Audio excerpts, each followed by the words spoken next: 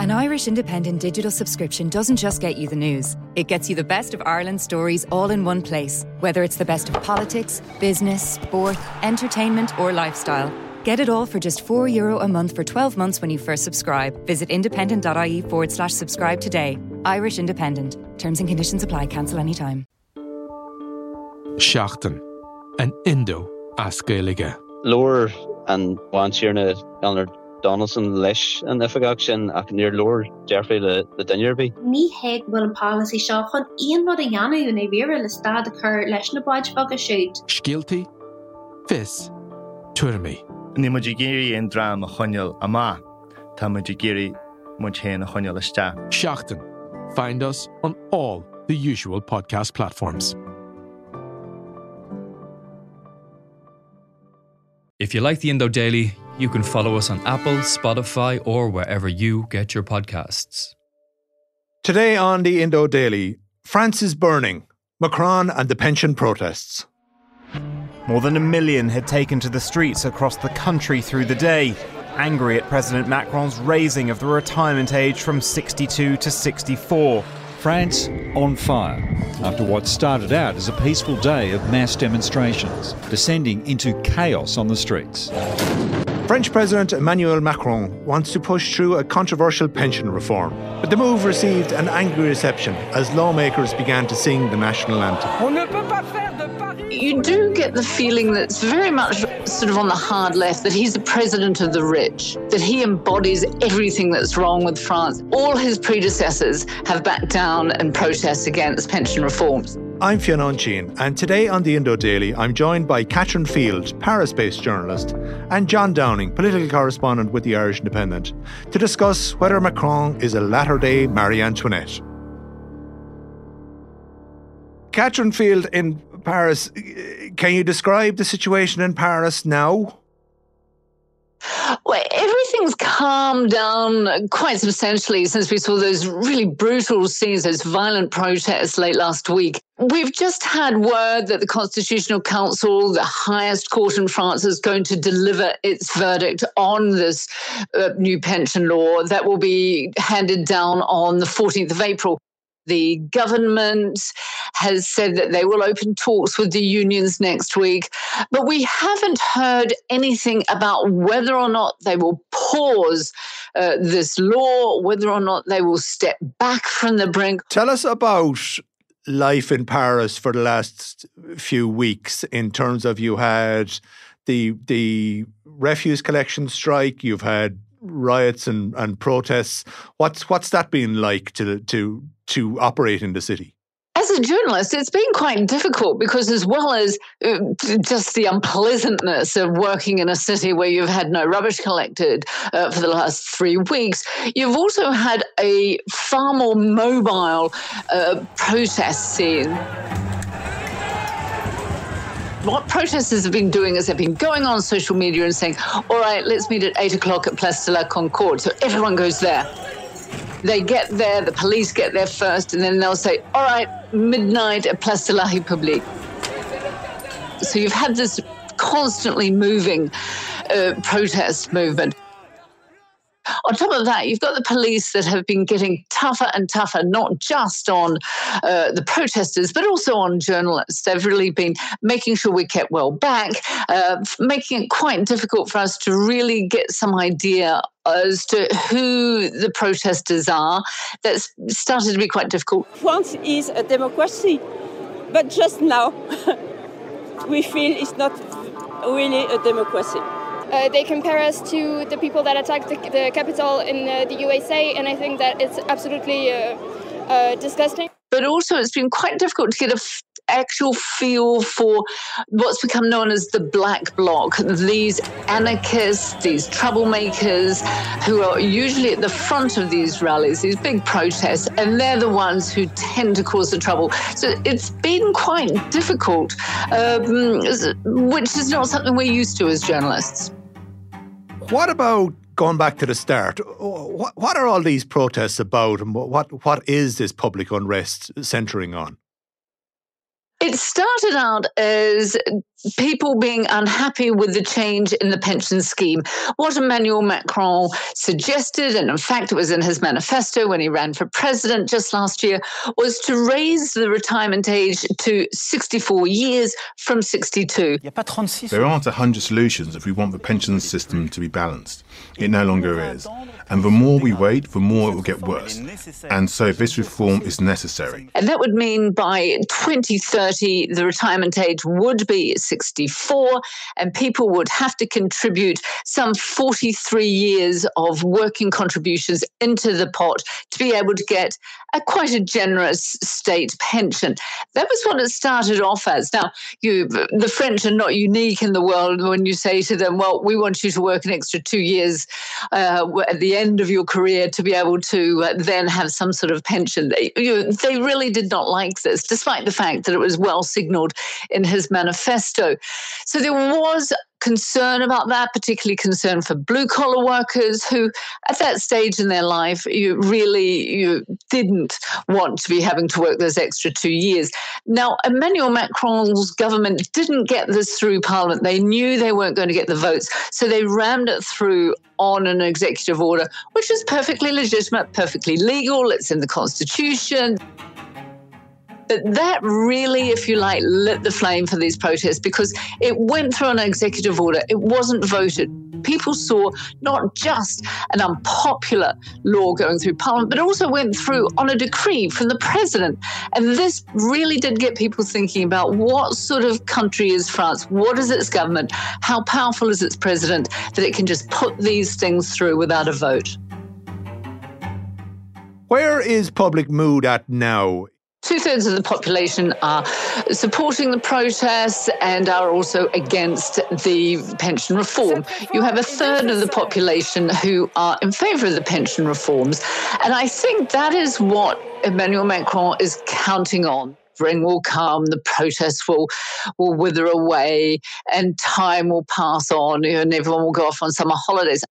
Reasonable people in the country who have looked at the books, who realise that France really does at some stage need to have a balanced pension fund. He's hoping that that will win the day. You've had some people who've been out on strike now for months, so their wages are very minimal. The unions can't keep paying their wages or a contribution towards their wages forever. Is this becoming the elite versus the ordinary working people type philosophical debate? I think that it is more personalised than that, to be honest with you. Emmanuel Macron is a very divisive figure. He comes from an educated elite. He went to very elite schools. He's had a very gifted life, wealthy parents, went to all the best schools. He's sort of worked in the civil service, came in at quite a high rank in the finance ministry, he went in banking. And he broke the mold when he became France's youngest president.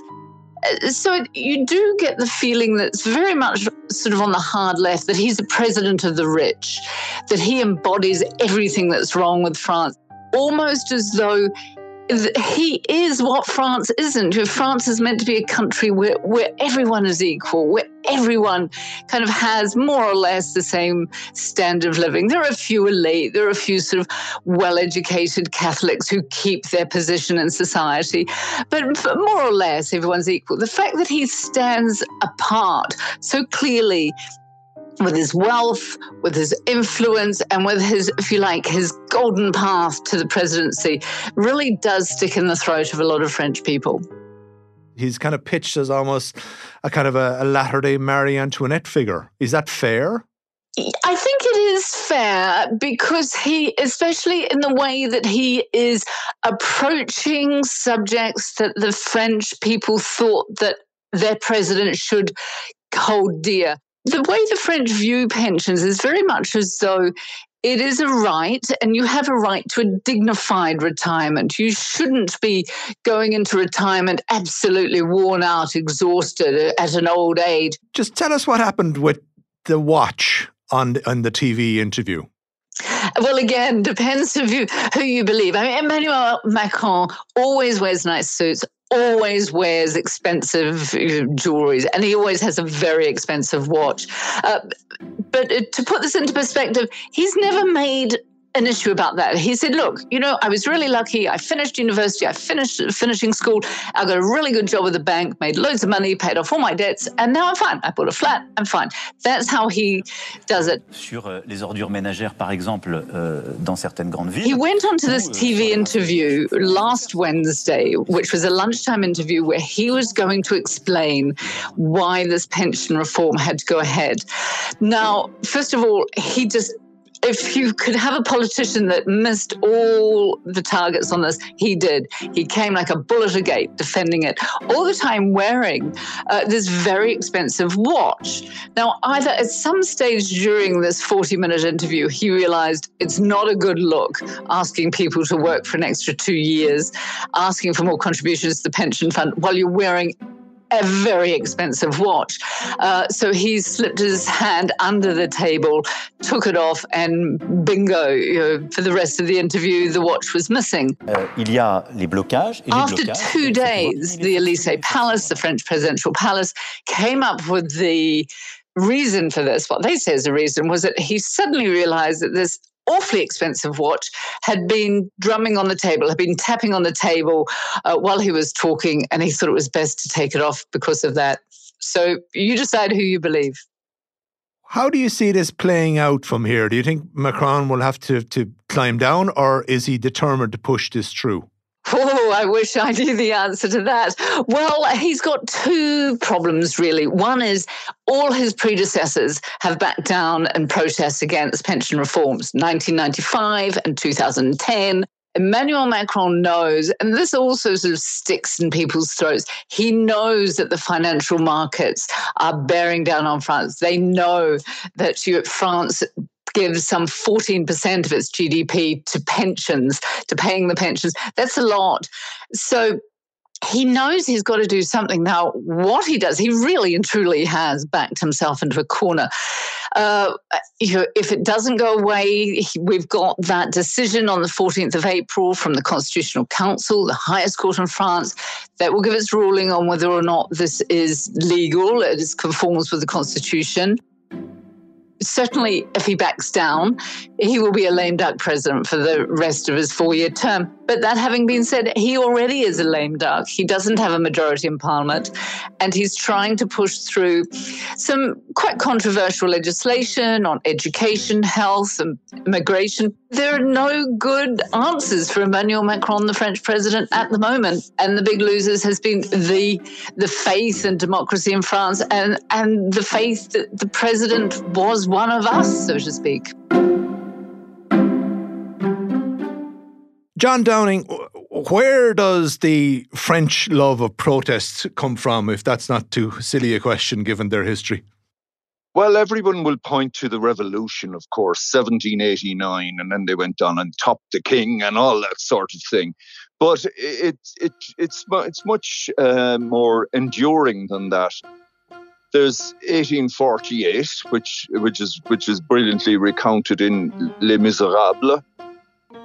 There's a Paris Commune of 1870, which kind of gave Paris it's very well helped in the move towards giving Paris its big grand boulevards, broad avenues, because they realised these small pokey back streets were so easy to barricade and occupy and very difficult to dislodge belligerents from. And then, of course, there's May 1968. Paris, the worst street fighting in the French capital since the liberation in 1944. Students and police clashed following extremist political action against the war in Vietnam. The students and the workers combined and brought the whole place to a complete standstill.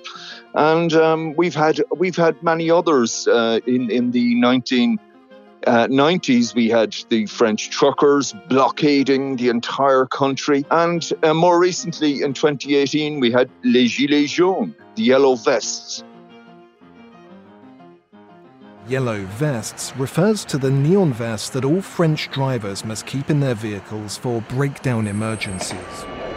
But now it's come to symbolise a protest movement, frustrated with French President Emmanuel Macron, who they say is disconnected from the day-to-day economic difficulties suffered by workers and retirees. Again, similarly, bringing the country to a standstill. They have a very direct take on democracy and public participation, and that's how they go about it. They tend to take to the streets and cause mayhem. Violence very often plays a part, and it doesn't really take much for these things to escalate, does it? No, it doesn't. And there is a thing. There's of course a great tradition of anarchy. Anarcho-syndicalism, as it's called. There are militant communists, there are Maoists, there are the other lads, the Trotskyites, so on. They're all part of a not very amorphous group. And of course, there is also parallel to that. At the moment, there's a huge debate about police overreaction. Alleged police overreaction. The police don't take prisoners when they respond. Things do escalate very quickly. Yeah, the structure of the gendarmerie has always been that the riot police are a very frequent occurrence on the streets of Paris, probably more so than we see in the likes of London or Berlin or indeed Dublin. There has been an acceptance of that up until now, has there, of a heavy hand? There is across mainland Europe. You know, I mean, Irish people, you learn quickly. If you live, I've lived in Holland, Germany, France, Belgium. You learn very quickly. You don't say boo to a policeman. It's not in your interest. If they say go, you go. If they say jump, you say how high. It's there is a strong authoritarian streak, and you know that's what it amounts to. There's a big segment of the police. They're called Compagnie Républicaine de la Sécurité, or CRS for short. And in 1968, the chant of the students was CRS SS. As we view this crisis unfolding in the home of our Celtic neighbours, is there any reflection upon this issue that we should be taking on board in Ireland? Do you see this increasing pension age becoming an issue here? The pension age is a universal across the Western world, across all OECD countries, all across Western Europe, Canada, North America, Australia, New Zealand, etc.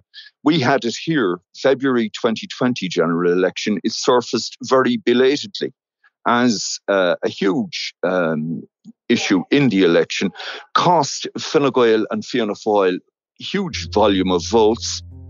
Sinn Féin did well because they promised to actually lower the current age from 66 to 65. However, a plan to move it to 67 last year and 68 in a couple of more years, that has been put on hold. But that issue is not going away. The two things, an aging population and people living longer, question hugely the mathematics of this issue. And for example, in France, they're very stark projections. Basically, by one projection, working people by 2031, and remember, we're only talking 8 years from now, there'll be 31 million working people and there'll be 20 million pensioners. So it's 1.5 to 1. So it's becoming very difficult to sustain financially. They are, in my experience, very hard workers, punctilious, punctual. They're there, they do it, they're very conscientious. I mean, we should remember, for example, France is a G7 economy. It's a nuclear power. It's a powerhouse economy. But they have a concept of quality of life. And they don't believe that you live to work. You work to live, but life is to be enjoyed. And my thanks to Catherine Field and John Downing for joining me today. I'm Fionn Sheehan, and today's episode of the Indo Daily was produced by Mary Carr, researched by JJ Clark, with sound by John Smith. Archive clips from Sky News, Channel 4, The Wall Street Journal, BBC News, France 24, and Musica Separata. If you enjoyed the Indo Daily, don't forget to like, follow, and leave us a review.